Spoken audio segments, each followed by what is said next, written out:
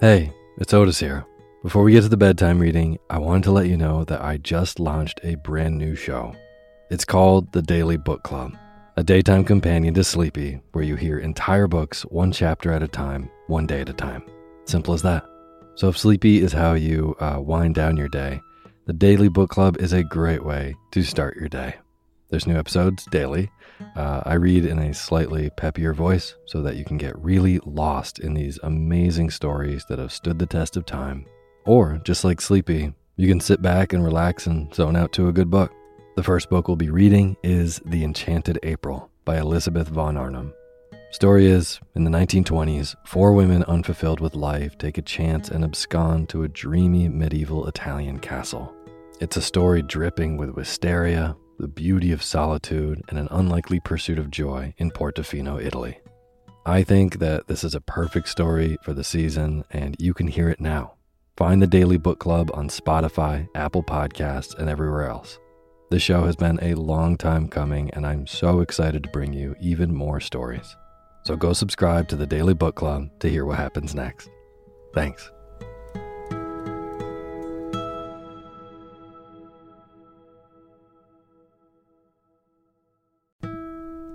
This episode of Sleepy is proudly sponsored by ButcherBox. If you've listened to Sleepy for a while, you know that I love good food, eating well, and treating my body right so that I can take on my days. Well, ButcherBox helps you do exactly that. They deliver super high quality, 100% grass-fed beef, free-range organic chicken, crate-free pork, and wild-caught seafood right to your door. It's humanely raised, no antibiotics or added hormones. They have a huge variety to choose from. They are excellent deals. They've got recipes and guides and tips included, and there's free shipping, always. Eating well is a huge factor in getting a good night's sleep, as is sometimes saving the trip to the grocery store and taking some stress out of your daily schedule. I have been loving these deliveries for those reasons. Been cooking up their steak tips with eggs in the morning, with butter and scallions and soy sauce, and I also made a delicious brine chicken roast with lemon parsley gravy. So good. The prices for this kind of quality and convenience is really impressive. ButcherBox has made me very happy. So sign up at butcherbox.com/sleepy and get our special deal. ButcherBox is offering our listeners a free for a year offer, plus an additional $20 off. Choose salmon, chicken breast, or steak tips free in every order for a year. Sign up today at butcherbox.com/sleepy and use code SLEEPY to choose your free for a year offer. Plus, get $20 off your first order. butcherbox.com/sleepy. Eat well, sleep well.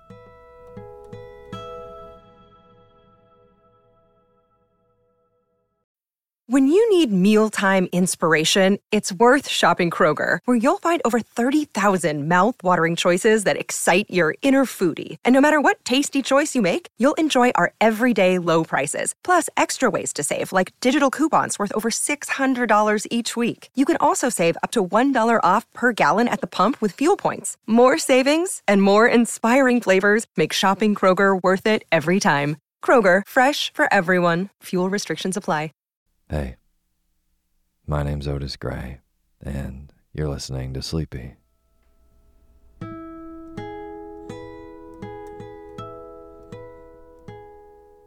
podcast where I read old books to help you get to sleep, and a proud member of the Airwave Podcast Network. I have got a wonderful, snoozy bedtime story for you tonight. But before we get to tonight's reading, I just want to thank all of our patrons on patreon.com. Eli Bunk, Will Trojanowski, and Sabrina. Thank you all so much for being a part of making this show.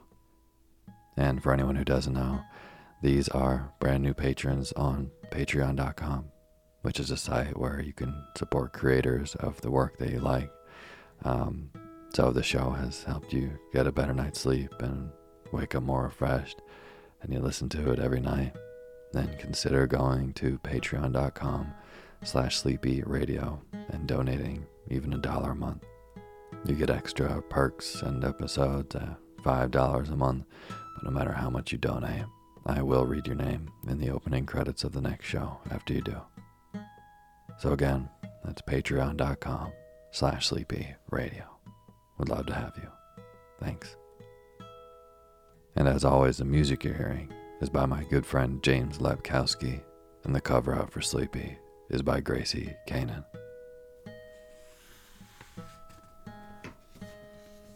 Well, everybody, happy Halloween. This is the third Halloween that we've had on the Sleepy podcast, and I really do love reading these spooky stories. And from what I've heard, you like listening to them, even if they don't put you to sleep as well as some of our other episodes do. But I really love Halloween, and it's been a wonderful spooky season here in Vermont. The leaves have been gorgeous, and they're still on the trees, which isn't always the case by the time Halloween comes around. So I'm very thankful for an extra spooky, beautiful season this year. So tonight, for our last spooky episode of the season, I'm going to read Carmilla by J. Sheridan LaFano. Carmilla is actually one of the earliest novels about vampires, and it actually predates Bram Stoker's Dracula, so it's definitely one of the OG spooky stories that we now base all of our Halloween stuff around. So I figured it'd be perfect to read tonight. So, once again, happy Halloween, and tonight, Carmilla by J. Sheridan LaFano. And now is the time for you to fluff up your pillow just how you like it. Feel yourself melt into your bed. Get real comfortable. Close your eyes, and let me read to you.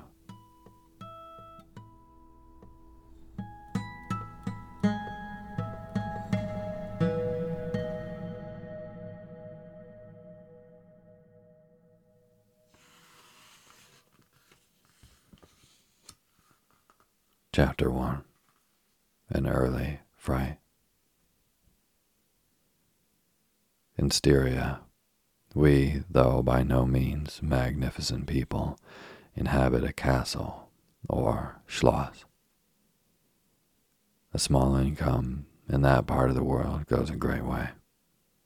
800 or 900 a year does wonders. Scantily enough, ours would have answered among wealthy people at home.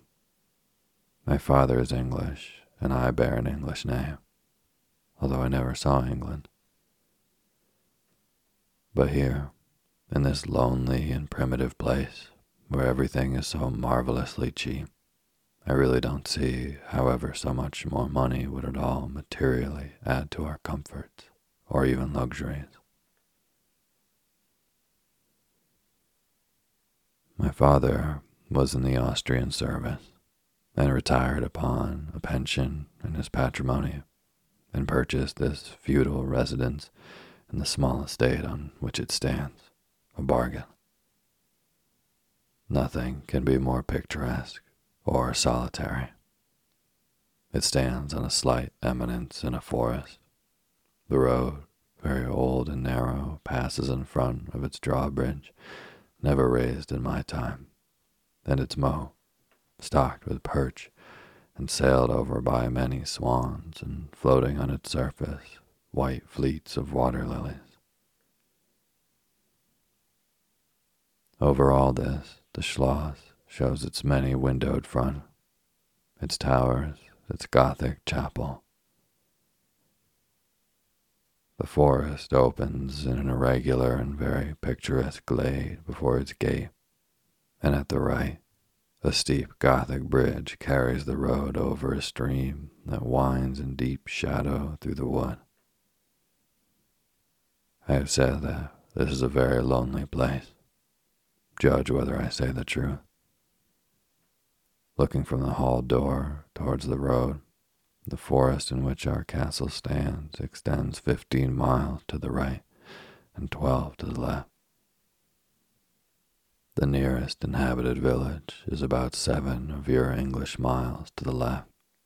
The nearest inhabited schloss of any historic associations is that of old General Spielsdorf, nearly 20 miles away to the right. I have said the nearest inhabited village because there is only 3 miles westward, that is to say, in the direction of General Spielsdorf Schloss, a ruined village with its quaint little church, now roofless, in the aisle of which are the moldering tombs of the proud family of Karnstein, now extinct, who once owned the equally desolate chateau which, in the thick of the forest, overlooks the silent ruins of the town. Respecting the cause of the desertion of this striking and melancholy spot, there is a legend which I shall relate to you another time. I must tell you now how very small is the party who constitute the inhabitants of our castle. I don't include servants, or those dependents who occupy rooms in the buildings attached to the schloss. Listen and wonder. My father, who is the kindest man on earth, but growing old, and I, at the date of my story, only 19. 8 years have passed since then. I and my father constituted the family at the schloss. My mother, a Styrian lady, died in my infancy, but I had a good-natured governess who had been with me from, I might almost say, my infancy. I could not remember the time when her fat, benignant face was not a familiar picture in my memory. This was Madame Paradon, a native of Bern, whose care and good nature now in part supplied to me the loss of my mother, whom I do not even remember. So early I lost her. She made a third at our little dinner party. There was a fourth, Mademoiselle de la Fontaine, a lady such as you term, I believe, a finishing governess. She spoke French and German, Madame Paradon French and broken English, to which my father and I added English, which, partly to prevent its becoming a lost language among us, and partly from patriotic motives, we spoke every day. The consequence was a babel, at which strangers used to laugh, and which I shall make no attempt to reproduce in this narrative. And there were 2 or 3 young lady friends besides, pretty nearly of my own age, who were occasional visitors, for longer or shorter terms, and these visits I sometimes returned. These were our regular and social resources, but of course there were chance visits from neighbors of only 5 or 6 leagues distance. My life was, notwithstanding, rather a solitary one, I can assure you. My governantes had just so much control over me as you might conjecture with such sage persons would have in the case of a rather spoiled girl, whose only parent allowed her pretty nearly her own way in everything.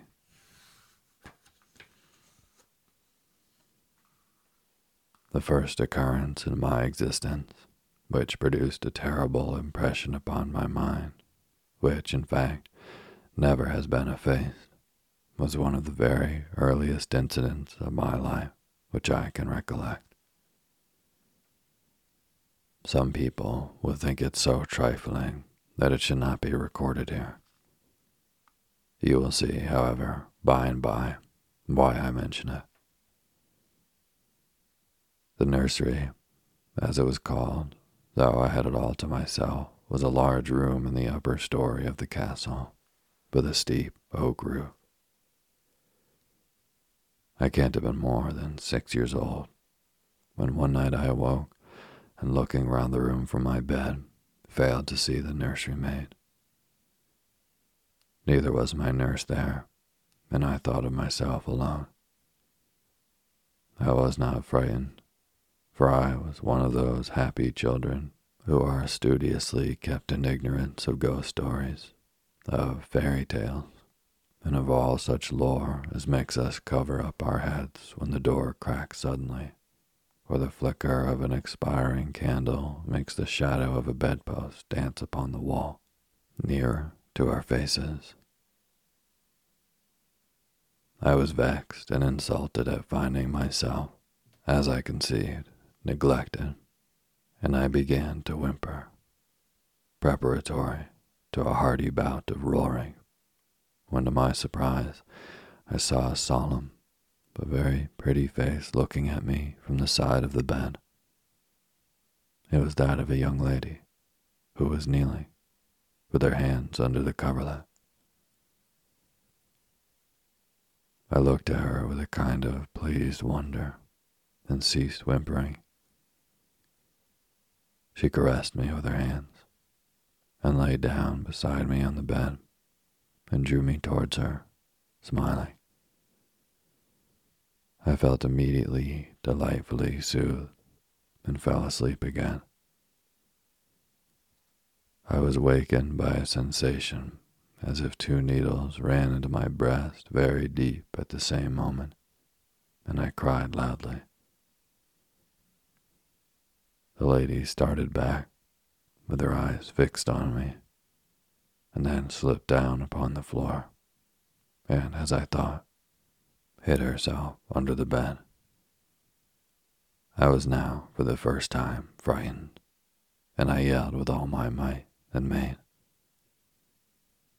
Nurse, nursery maid, housekeeper, all came running in, and hearing my story, they made light of it, soothing me all they could meanwhile.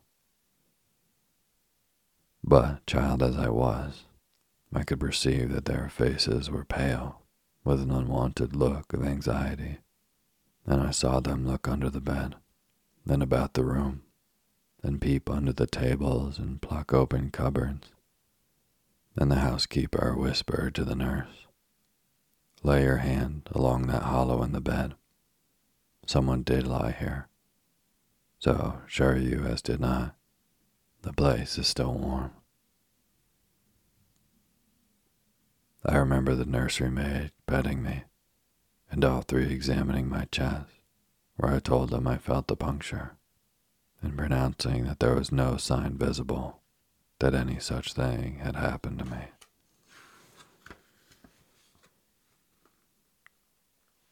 The housekeeper and the 2 other servants who were in charge of the nursery remained sitting up all night, and from that time a servant always sat up in the nursery until I was about 14.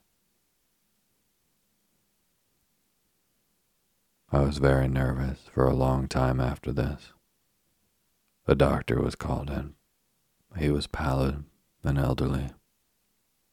How well I remember his long, saturnine face, slightly pitted with smallpox, and his chestnut wig. For a good while, every second day, he came and gave me medicine, which, of course, I hated. The morning after I saw this apparition, I was in a state of terror, and could not bear to be left alone, daylight though it was, for a moment. I remember my father coming up and standing at the bedside, and talking cheerfully, and asking the nurse a number of questions, and laughing very heartily at one of the answers, then patting me on the shoulder, and kissing me, and telling me not to be frightened, that it was nothing but a dream, and could not hurt me. But I was not comforted, for I knew the visit of the strange woman was not a dream, and I was awfully frightened. I was a little consoled by the nursery's maid assuring me that it was she who had come and looked at me, and lain down beside me in the bed, and that I must have been half dreaming not to have known her face. But this, though supported by the nurse, did not quite satisfy me. I remembered, in the course of that day, a venerable old man in a black cassock coming into the room with the nurse and housekeeper and talking a little to them, and very kindly to me.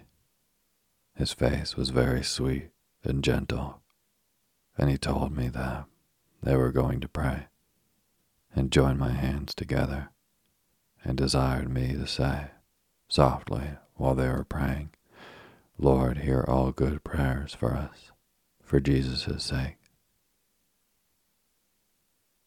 I think these were the very words, for I often repeated them to myself, and my nurse used for years to make me say them in my prayers.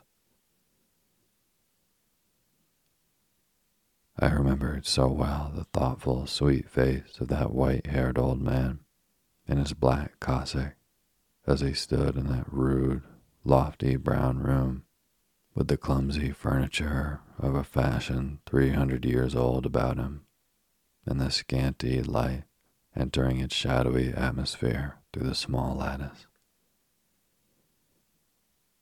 He kneeled, and the 3 women with him, and he prayed aloud with an earnest, quavering voice for what appeared to me a long time.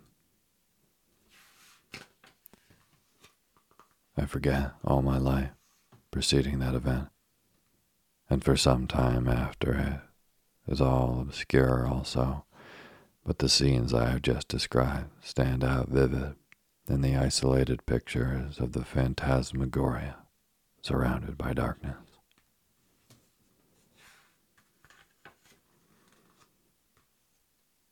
Chapter 2. A Guest. I am now going to tell you something so strange that it will require all of your faith in my veracity to believe my story. It is not only true, nevertheless, but truth of which I have been an eyewitness. It was a sweet summer evening, and my father asked me, as he sometimes did, to take a little ramble with him along that beautiful forest vista which I have mentioned as lying in front of the Schloss. General Spielsdorf cannot come to us so soon as I had hoped, said my father, as we pursued our walk. He was to have paid us a visit for some weeks, and we had expected his arrival the next day. He was to have brought with him a young lady, his niece and ward, Mademoiselle Rheinfeldt, whom I had never seen, but whom I had heard described as a very charming girl, and in whose society I had promised myself many happy days. I was more disappointed than a young lady living in a town or a bustling neighborhood can possibly imagine. This visit, and the new acquaintance it promised, had furnished my daydream for many weeks. "And how soon does he come?" I asked. "Not till autumn. Not for 2 months, I dare say," he answered. "And I am very glad now, dear, that you never knew Mademoiselle Rheinfeldt." "And why?" I asked, both mortified and curious. "Because the poor lady is dead," he replied. "I quite forgot I had not told you, but you were not in the room when I received the General's letter this evening." I was very much shocked. General Spielsdorf had mentioned in his first letter 6 or 7 weeks before that she was not so well as he would wish her, but there was nothing to suggest the remotest suspicion of danger. "Here is the General's letter," he said, handing it to me. "I am afraid he is in great affliction. The letter appears to me to have been written very nearly in distraction." We sat down on a rude bench under a group of magnificent lime trees. The sun was setting with all its melancholy splendor behind the sylvan horizon, and the stream that flows beside our home and passes under the steep old bridge I have mentioned wound through many a group of noble trees, almost at our feet, reflecting in its current the fading crimson of the sky. General Spieldorf's letter was so extraordinary, so vehement, and in some places so self-contradictory that I read it twice over the second time aloud to my father, and I was still unable to account for it, except by supposing that grief had unsettled his mind. It said, "I have lost my darling daughter, for as such I loved her. During the last days of dear Bertha's illness, I was not able to write you. Before then, I had no idea of her danger. I have lost her, and now learn all too late. She died in the peace of innocence and in the glorious hope of a blessed futurity. The fiend who betrayed our infatuated hospitality has done it all. I thought I was receiving into my house innocence, gaiety, and a charming companion for my lost Bertha. Heavens, what a fool have I been! I thank God my child died without a suspicion of the cause of her sufferings. She is gone without so much as conjecturing the nature of her illness and the accursed passion of the agent of all this misery. I devote my remaining days to tracking and extinguishing a monster. I am told I may hope to accomplish my righteous and merciful purpose. At present, there is scarcely a gleam of light to guide me. I curse my conceited incredulity, my despicable affectation of superiority, my blindness, my obstinacy, all too late. I cannot write or talk collectedly now. I am distracted. So soon as I shall have a little recovered, I mean to devote myself for a time to inquiry, which may possibly lead me as far as Vienna. Sometime in autumn, 2 months hence, or earlier if I live, I will see you. That is, if you permit me. I will then tell you all that I scarce dare put upon paper now. Farewell. Pray for me, dear friend. In these terms ended the strange letter. Though I had never seen Bertha Reinfeldt, my eyes filled with tears at the sudden intelligence. I was startled, as well as profoundly disappointed. The sun had now set, and it was twilight by the time I had returned the General's letter to my father.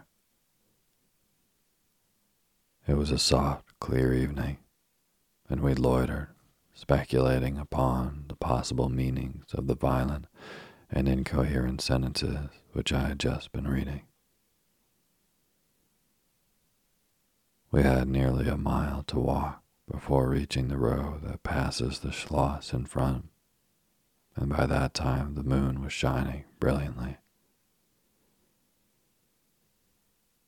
At the drawbridge, we met Madame Perrodon and Mademoiselle de la Fontaine, who had come out without their bonnets to enjoy the exquisite moonlight. We heard their voices gabbling in animated dialogue as we approached. We joined them at the drawbridge and turned about to admire with them the beautiful scene. The glade through which we had just walked lay before us. At our left, the narrow road wound away under clumps of lordly trees and was lost to sight amid the thickening forest. At the right, the same road crosses the steep and picturesque bridge, near which stands a ruined tower which once guarded that pass. And beyond the bridge, an abrupt eminence rises, covered with trees and showing in the shadows some gray, ivy-clustered rocks.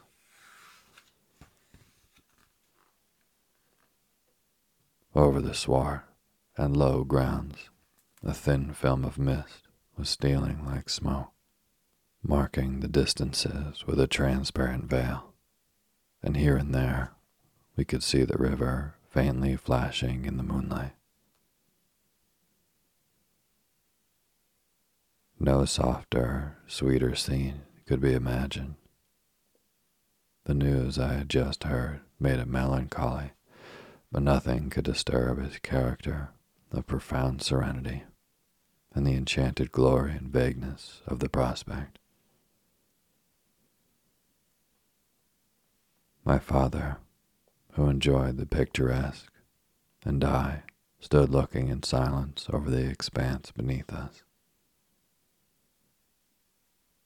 The two good governesses, standing a little way behind us, discoursed upon the scene and were eloquent upon the moon. Madame Perrodon was fat, middle-aged, and romantic, and talked and sighed poetically. Mademoiselle de la Fontaine, in right of her father, who was a German, assumed to be psychological, metaphysical, and something of a mystic, now declared that when the moon shone with a light so intense it was well known that it indicated a special spiritual activity. The effect of the full moon in such a state of brilliancy was manifold. It acted on dreams. It acted on lunacy. It acted on nervous people. It had marvelous physical influences connected with life.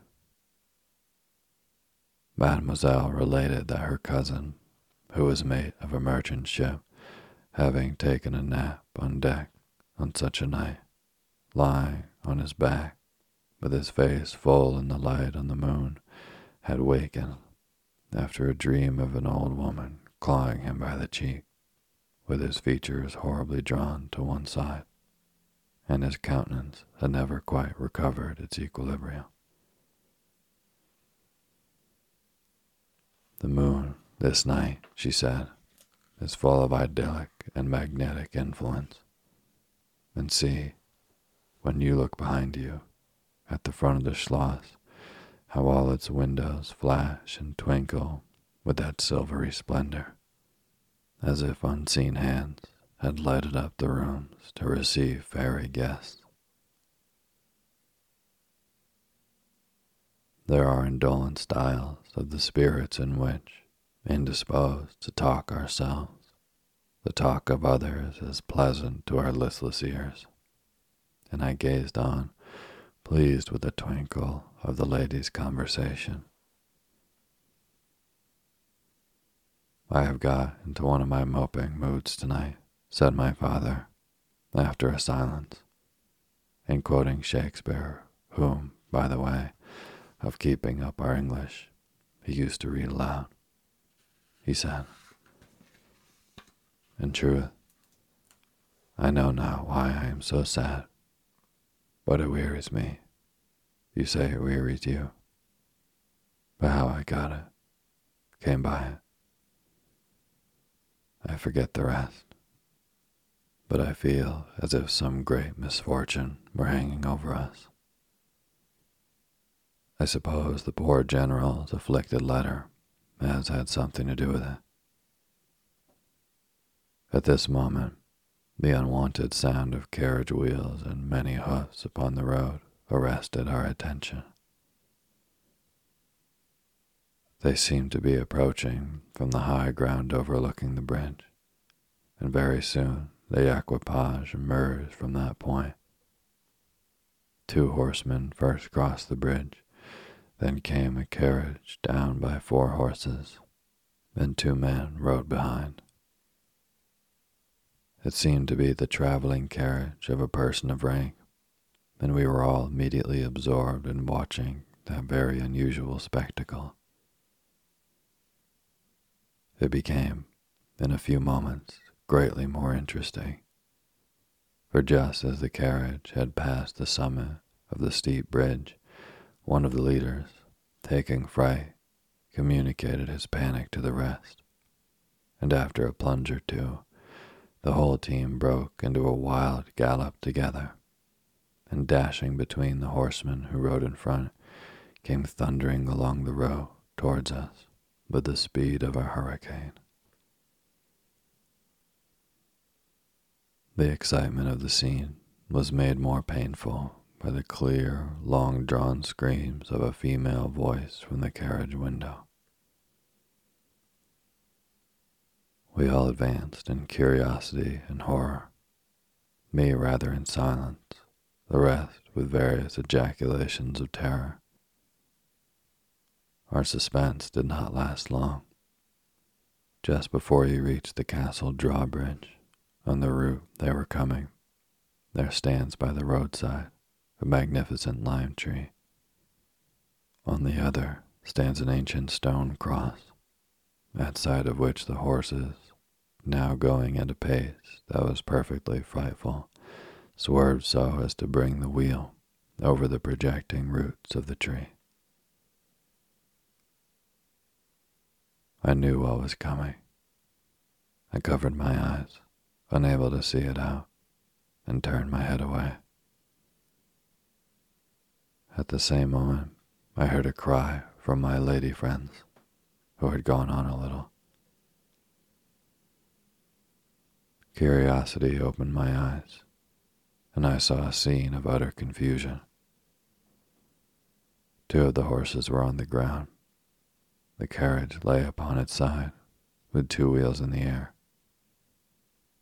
The men were busy removing the traces, and a lady with a commanding air and a figure had got out and stood with clasped hands, raising the handkerchief that was in them every now and then to her eyes.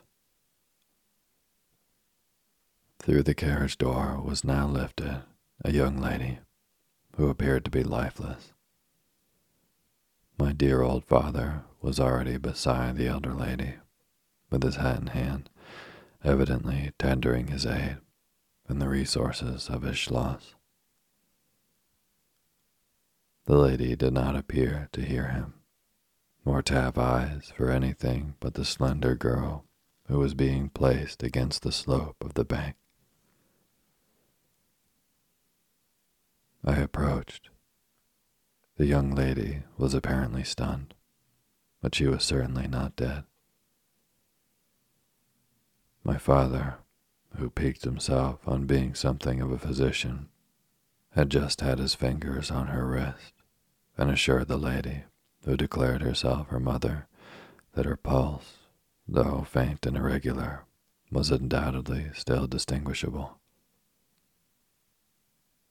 The lady clasped her hands and looked upward, as if in a momentary transport of gratitude, but immediately she broke out again in that theatrical way which I believe is natural to some people.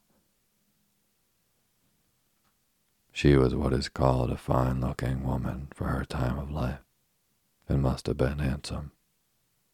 She was tall, but not thin, and dressed in black velvet, and looked rather pale, but with a proud and commanding countenance, though now agitated strangely.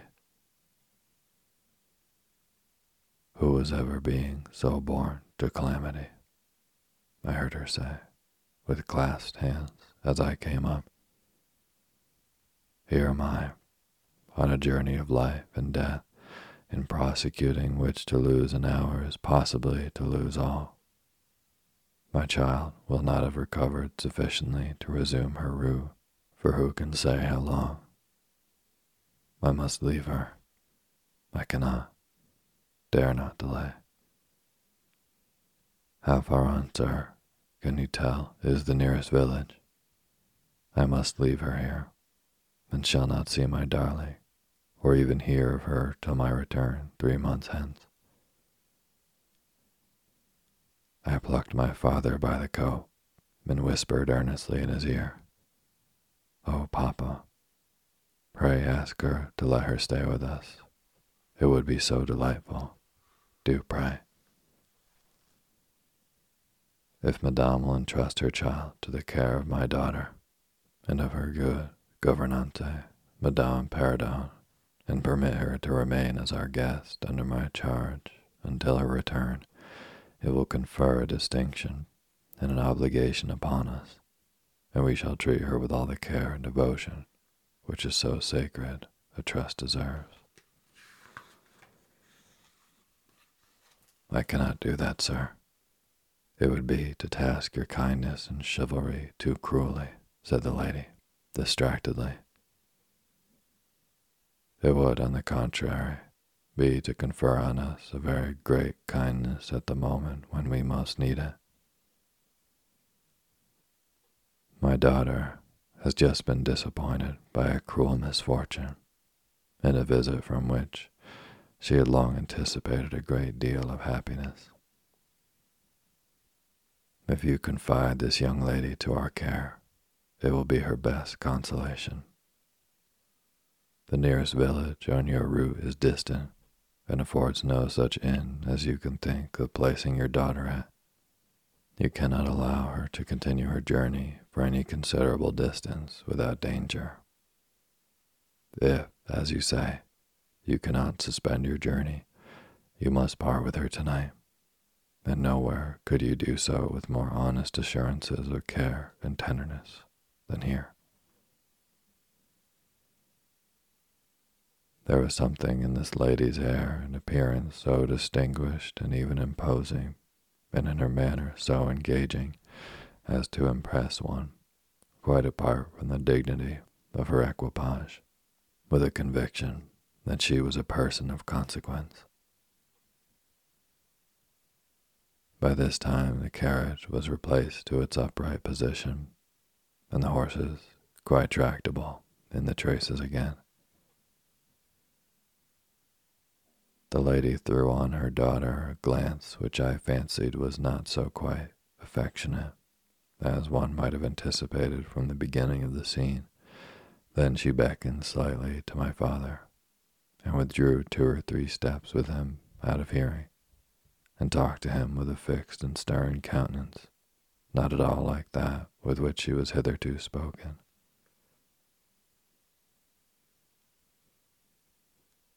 I was filled with wonder that my father did not seem to perceive the change, and also unspeakably curious to learn what it could be that she was speaking, although in his ear, with so much earnestness and rapidity. 2 or 3 minutes at most, I think she remained thus employed. Then she turned, and a few steps brought her to where her daughter lay, supported by Madame Perrodon. She kneeled beside her for a moment and whispered, as Madame supposed, a little benediction in her ear. Then hastily kissing her, she stepped into her carriage. The door was closed. The footmen in stately liveries jumped up behind. The outriders spurred on, and postilions cracked their whips. Their horses plunged and broke suddenly into a furious canter that threatened soon again to become a gallop. and the carriage whirled away, followed at the same rapid pace by the two horsemen in the rear.